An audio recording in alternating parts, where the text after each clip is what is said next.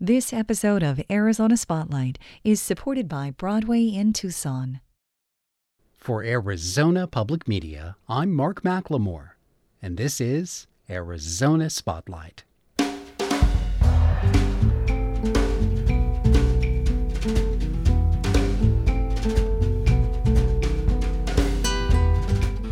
Coming up, find out how the return of native plants to the urban landscape of Hermosillo is helping residents meet the challenge of climate change.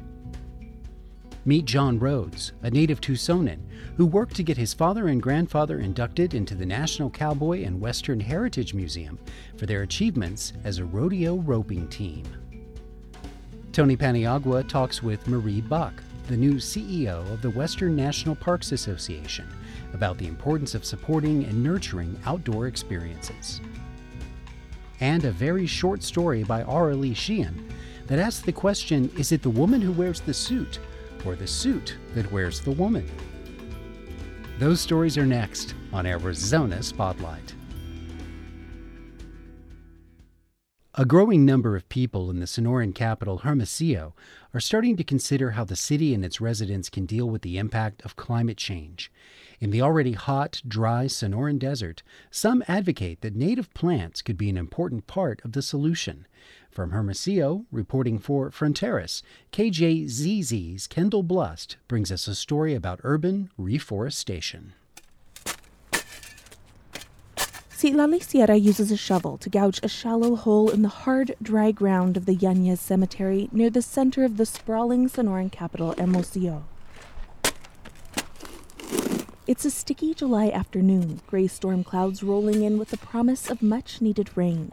Sierra, her husband, and their 2 daughters are part of a group of volunteers scattered along the pathway, planting small, spindly palo verdes they hope will grow into a lush row of shady trees laden with vibrant yellow flowers each spring. Sierra says it's thrilling for her kids to see the trees they planted in previous years thriving in the quiet cemetery. They're working with the nonprofit Caminantes del Desierto to turn it into an urban forest with more than 2,000 native plants. She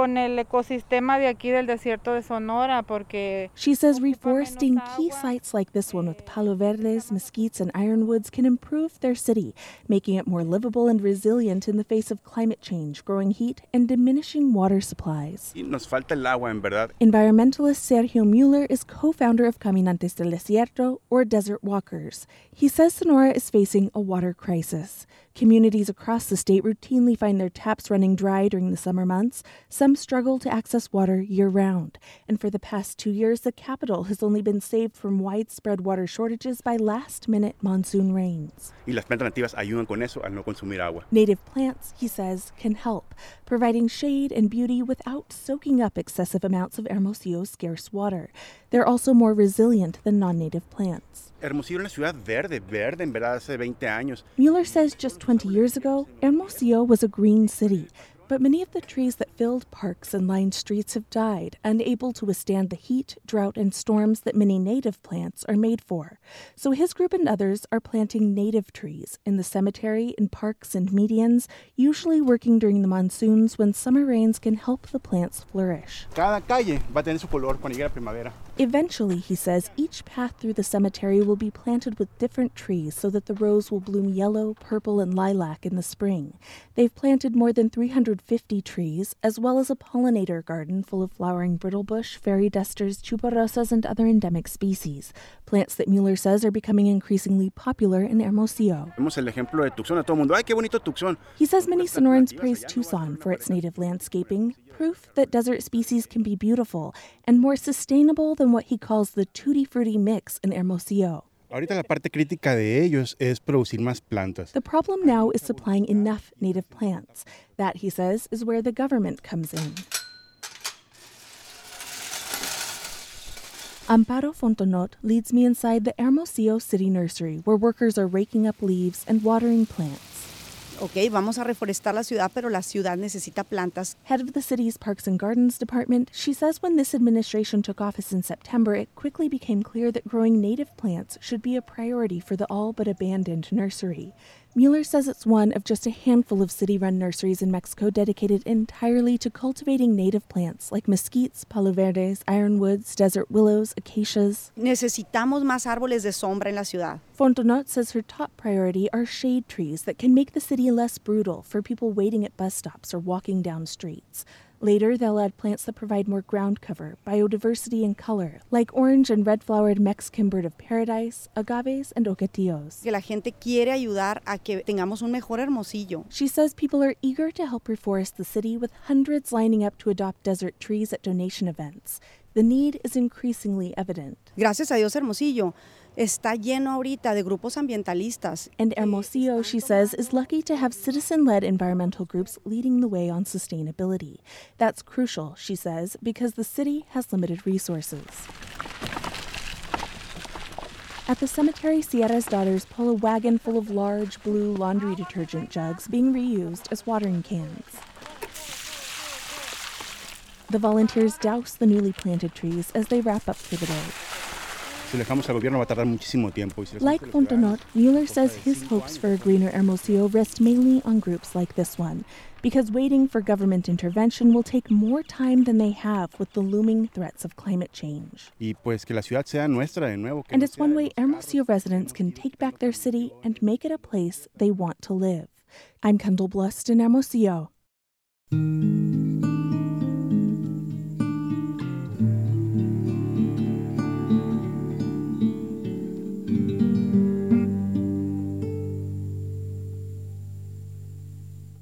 Recently on this show, we featured a conversation with Marana native Sherry Servey, a 4-time world barrel racing rodeo champion.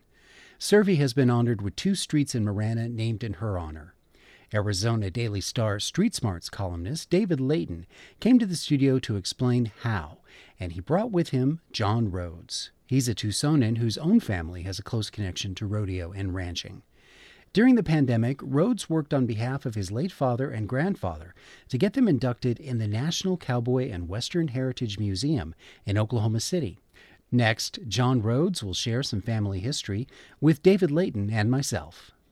The background is my mother and father were divorced. My grandfather was a Tewksbury from the Pleasant Valley War, and they came down to San Pedro Valley and started ranching down there. And after he was married, he rode his first rodeo in Tucson in 1919, the first rodeo before the La Fiesta de los Vaqueros started.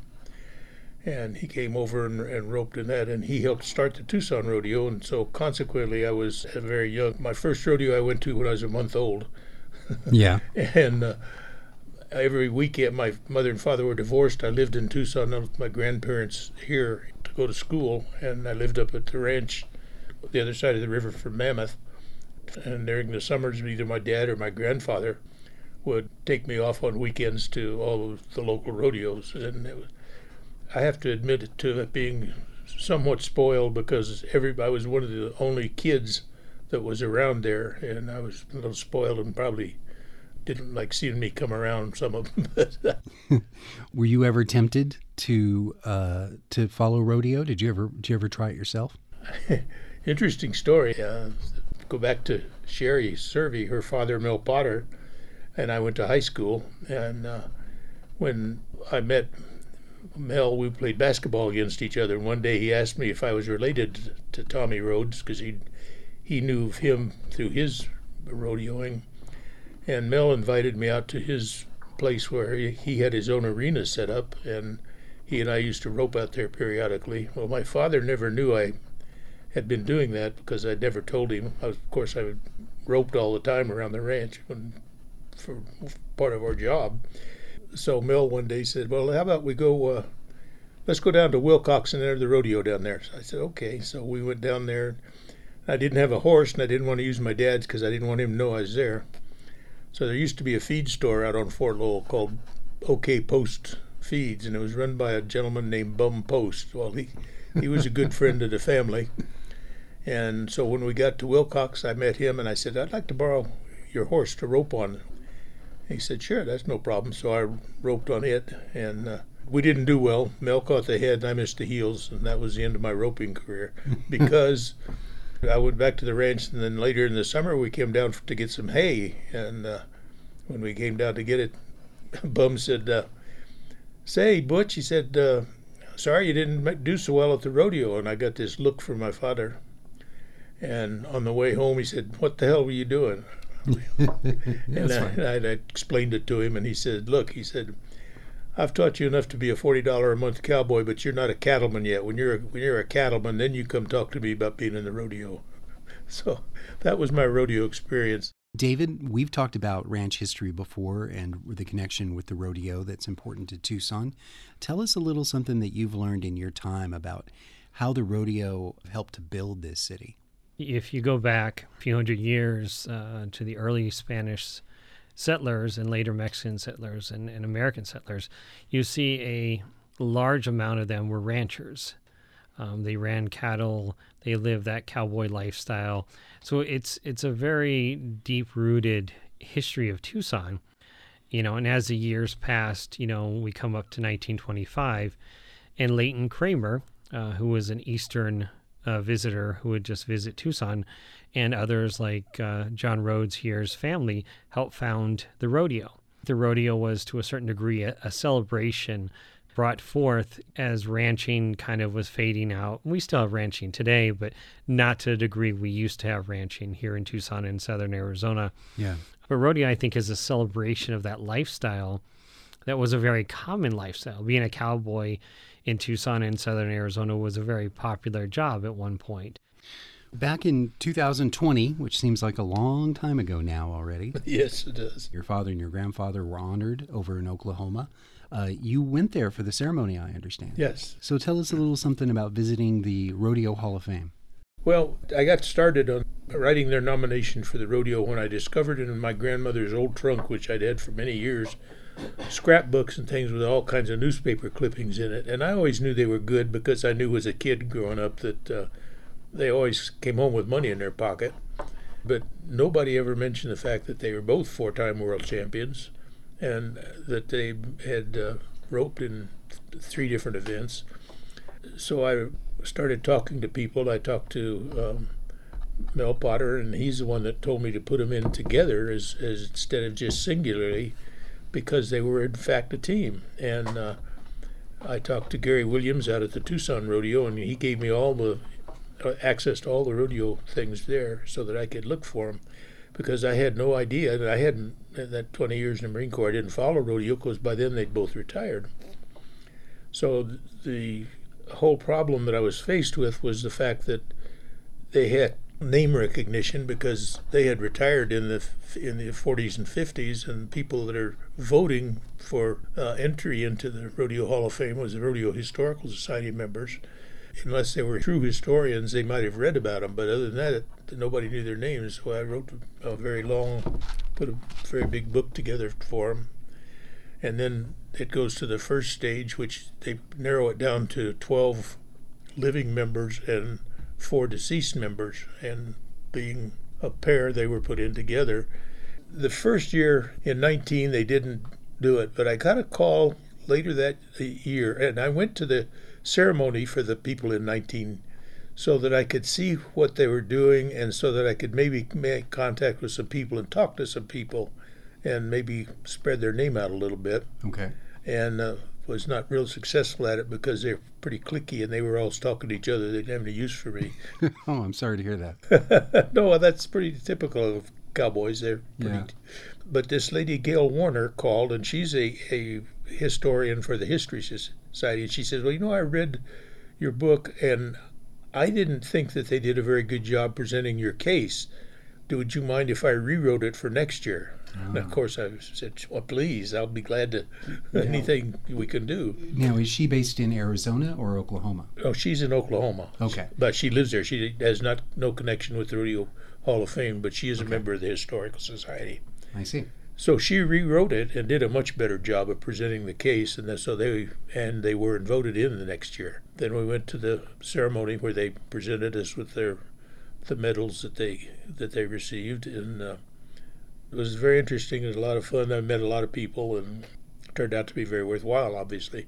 When you were at that induction ceremony for your father and grandfather, did you feel it? Did your heart swell? Oh yeah, because I'm on the stage with these other 8 people, and they've all were world champions and all well-known names in today's rodeo society, and it's kind of, I guess, like go to a baseball all-star and sit next to Babe Ruth and or people like that. And so it's yeah, I felt it, and my whole family was able to go there, so that made it nice too that they were able, my children, and were able to see it. Yeah, something you could share. Well, I'll just end this by saying thank you very much for your service. Thank you. Thank you, John. And David, keep up the research. Thank you. Recounting some of his family's interesting history, we just heard from Tucsonan John Rhodes, a Marine Corps veteran. He was joined by David Layton, who writes the Street Smarts column for the Arizona Daily Star. You can let us know if you'd like to hear more stories about rodeo and Tucson's ranching past. You can share your opinions on the Arizona Spotlight page at azpm.org.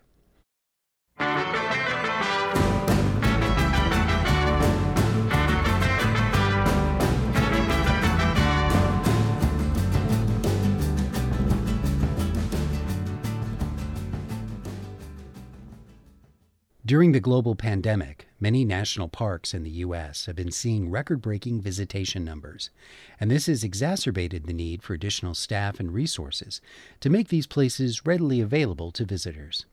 Since the 1930s, a key component of this effort has been a nonprofit organization that's been working to help dozens of national parks, monuments, and historic sites in our region to thrive. The Tucson-based Western National Parks Association recently hired Marie Buck as its new chief executive officer. Now, Tony Paniagua has this interview with Buck about the WNPA, its mission, and her goals as its new leader. Marie Buck, thank you very much for joining us. Thank you so much for having me. It's a pleasure to be here. So I was reading about you, and you worked for the Grand Canyon Conservancy and the Phoenix Raceway, also known as NASCAR. What led you to apply for this position at the Western National Parks Association? Well, this position just seemed like a natural extension of the work that I had already done with Grand Canyon Conservancy. I love the outdoors. I love the experience that the outdoor provides to, all of our visitors across the United States, and the opportunity to impact over 70 partner parks, monuments, and historic sites was just too wonderful of an opportunity to pass up. Western National Parks Association is a really highly respected organization nationally, doing so much to support our parks. And I just wanted to join the team and get on board. And what are some of the major projects or programs that the Western National Parks Association has? So we really look at our projects kind of in 4 buckets.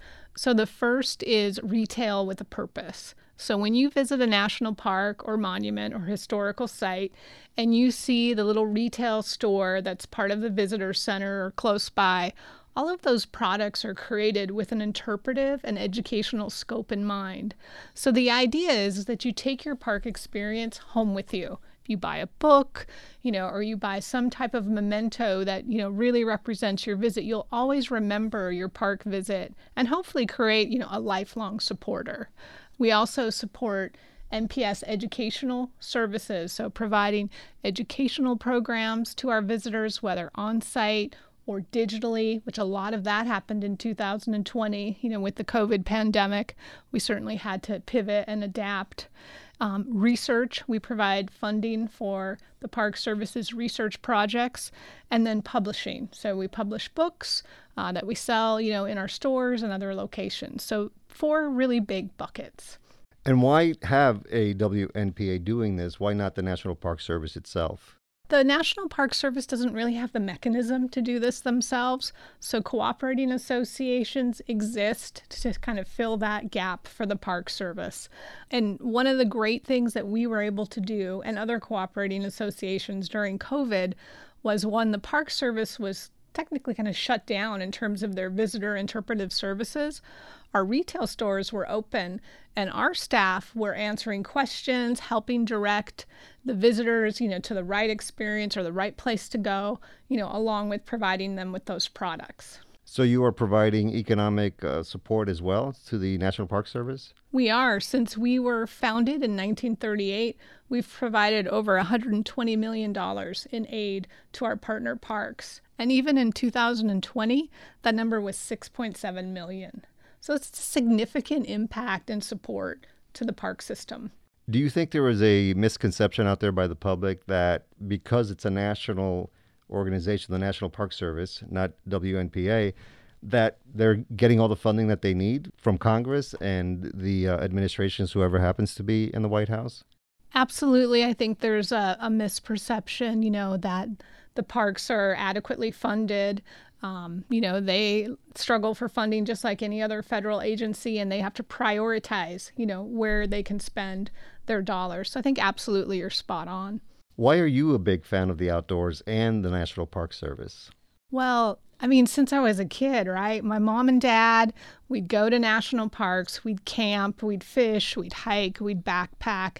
I just love the outdoors, and I love that connection that it takes you away from kind of like the realities of your everyday, whether it's school or work. You're just getting back to the basics and connecting with the landscape that has been around for millions and millions of years.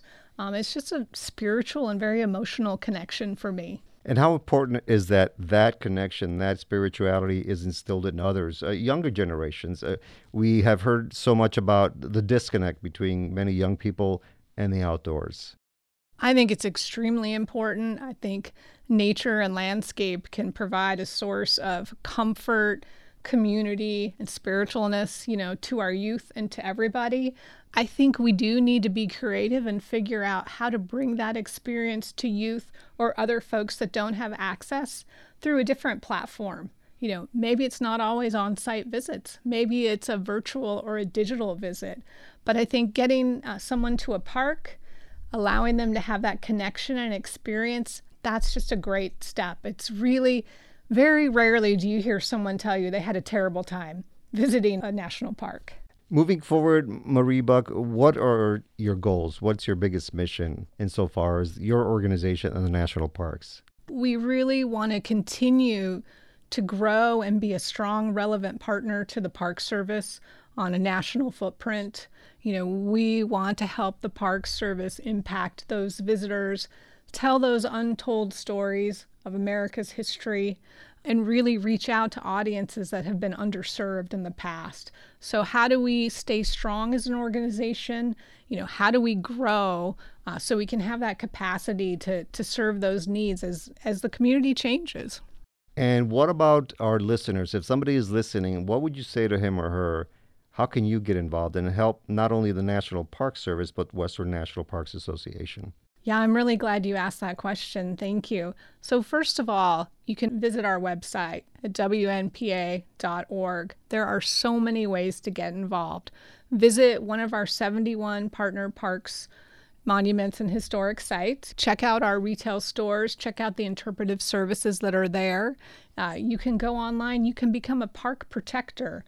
It's a very small investment. Then you get our digital newsletters, you get discounts, you get access to special projects, and all of your funds are supporting what we do out there in the field. You can volunteer for us. You can volunteer for the parks. There's just a multitude of ways for folks to get involved. And I would really say the first step is, again, check us out online, see what interests you, and then reach out. We'd love to help anyone get involved with us. Marie Buck, the new CEO of the Western National Parks Association with its headquarters right here in Tucson, Arizona. Thank you very much for joining us. Thank you so much for having me, and I hope to see you at one of our parks. In her short story collection, Once Into the Night, Aurelie Sheehan revisits a form she's explored before, the very short story. The 57 stories the book contains range in length from 2 sentences to 3 pages. Most are written in first-person perspective. Sheehan is a professor of creative writing at the University of Arizona and a receiver of the Catherine Doctorow Innovative Fiction Prize. This is called The Suit. I wore a particular 50s-style suit for almost a year when I was in graduate school. I realized what was going on one afternoon when I was standing in the English department's mailroom. I was a graduate assistant at the time. A man who had the name of another man was in the room with me, getting his mail. Soon he would die. He was loved and appreciated at that school, though he worked for limited and unfair pay, the adjunct scale. I chose to wear the suit because there was a scale, and on one side was success and allure and effect, and on the other side was rumpledness and sorrow and suicide. The suit I wore was my mother's wedding suit. She wore a suit rather than a white dress that singular day. The wedding took place on the Army base in Fort Dix, New Jersey, and I was in her belly already, a firmament of my own behind the still flat skirt panel, behind the small bouquet. She also wore a hat. Her mother was there at the wedding, and her mother was also wearing a suit and a hat. The suit I wore for so many days in a row was comprised of a slim skirt and a short boxy jacket with half sleeves and one large mother-of-pearl button at the neck. The important thing about the suit is that it clung and held, trimming you up and making sure you were all in one place, headed in the right direction. You couldn't actually move your arms that much. You couldn't reach too far for things. And of course, you couldn't walk forward with great strides either, but needed to almost shuffle forward. High heels were best, obviously, or little Chinese slippers, created a nice sound with the shuffling. Hard to find the right blouse to go underneath, not too billowy, or the exact right hairstyle, something contrasting but also coiffed. But if you got those things right, you could pretty much remain in neutral and feel satisfied. In those days, I also slept in the suit, in a coffin.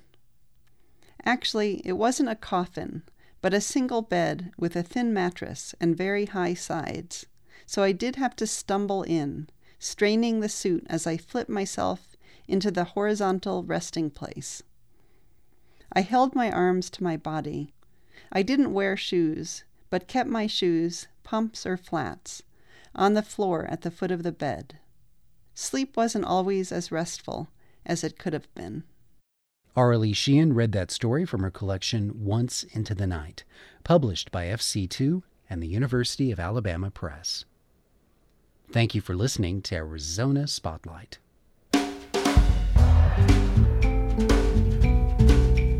This show originates from the AZPM radio studios. AZPM's news director is Christopher Conover. The music is by Calexico. The production engineer is Jim Blackwood. Production assistance by Leah Britton. I'm producer and host Mark McLemore. Thank you to Broadway in Tucson for their support of Arizona Spotlight.